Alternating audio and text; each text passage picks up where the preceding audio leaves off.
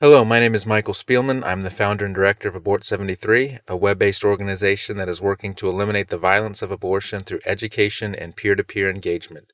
This article is titled People for the Ethical Treatment of Unborn Humans.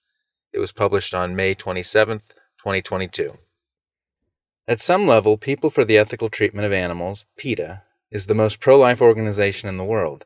Aside from the nagging fact that they kill roughly two-thirds of the animals brought to their shelter, down from 80% in 2015, their hypothetical premise is that all life should be protected, even the feathered and four-legged variety. Fish too, of course, because we're all animals, according to PETA's Joaquin Phoenix and Chicken ad. They'll even sell you a t-shirt proclaiming, "I am an animal," #end speciesism. The issue of animal rights came up fairly often when I used to visit college campuses with the Genocide Awareness Project, which compares abortion to historically recognized crimes against humanity. "Do you eat meat?" abortion advocates would ask with barely contained glee, and when I answered in the affirmative, their triumphant response was always the same: "Then you're not really pro-life," as if that settled anything. They'd attempt much the same thing with capital punishment, not realizing that their conclusions were entirely backwards. This is what's wrong with the progressive position on abortion. It violates their modus operandi. The progressive position on abortion is actually, gasp, regressive. It more befits a time when quickening was all we had to go by, when we couldn't see into the womb or determine the biological beginning of individual life. But those days are long past.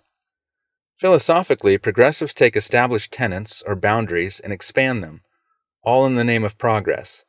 They're not trying to hold any line, as conservatives are wont to do. They want to push that line out further and further.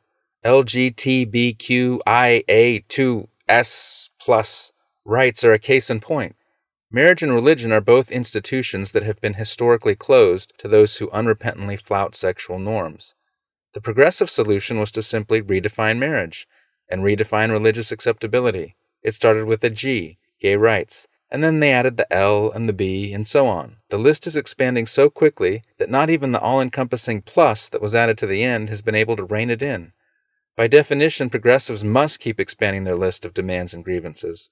Progress demands it. No matter how much ground they gain, it will never be enough. The normalization of transgenderism may be getting most of their attention today, but animal rights have been at the leading edge of progressivism for decades. That's because it's hard to get even leftists to buy in on giving up burgers and chicken tenders. Despite making massive inroads, Gallup tells us that only 3% of Americans identify as vegan. The global number is estimated at 1%, and the vast majority of those who start don't stick it out. This, of course, is beside the point, because progressives have a long history of catering to virulent minorities, no matter the social cost. The more obscure the victim class, the better. It's an opportunity to show off just how caring and compassionate they're willing to be. As such, there is a wide swath of progressives who publicly demand that animals be given the same legal protections as human beings. But here's the problem. As they've pushed the definition of person out further and further, they've entirely skipped over unborn children. Chicken eggs are sacrosanct, but human embryos are disposable. That's what's wrong with the claims leveled at me all those years ago on college campuses around the country. I wasn't the one being inconsistent. My contention is that innocent human beings should not be killed.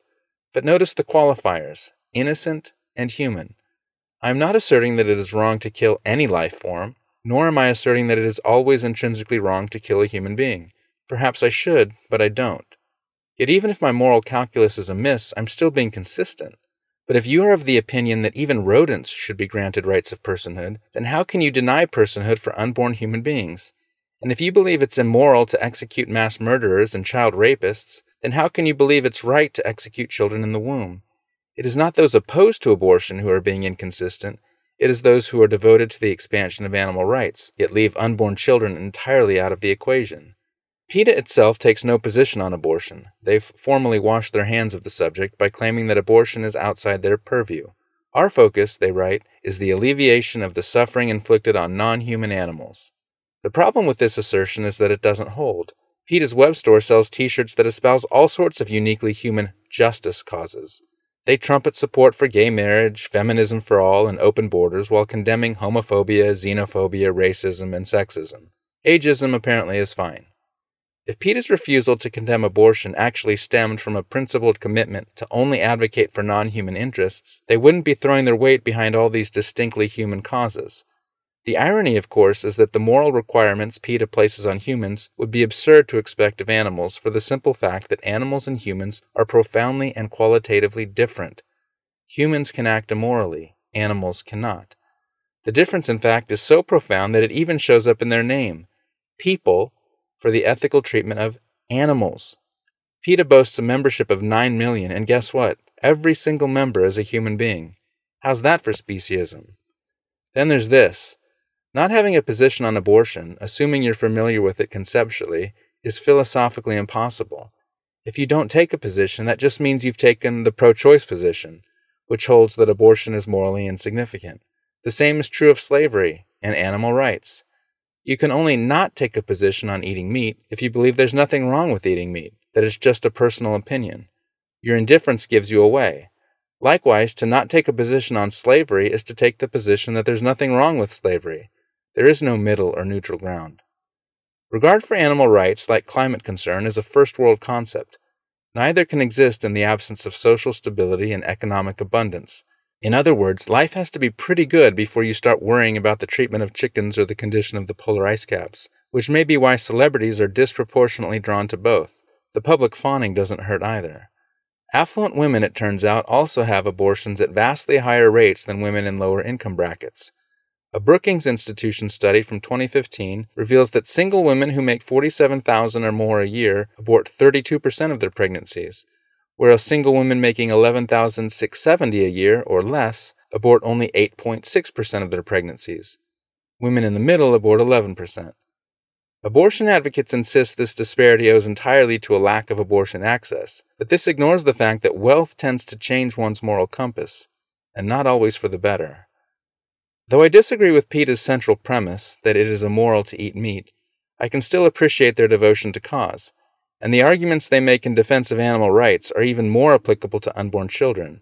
PETA may be unwilling to apply them to the death and dismemberment of human embryos, but I have no such qualms, as evidenced by a slew of new PETA-inspired t-shirts.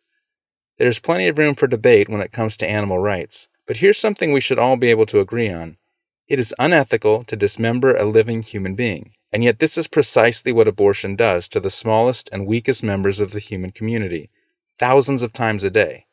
If that bothers you, then you too are a PETA person. That's People for the Ethical Treatment of Unborn Humans. Thank you for listening to People for the Ethical Treatment of Unborn Humans. A text version of this article is available on the Abort 73 website and the Abort 73 Substack, including links to all relevant source material. To be notified whenever new content is posted, please subscribe to the free Abort 73 Substack or follow us on Apple or Spotify. To make a tax-free donation, visit abort73.com/donate.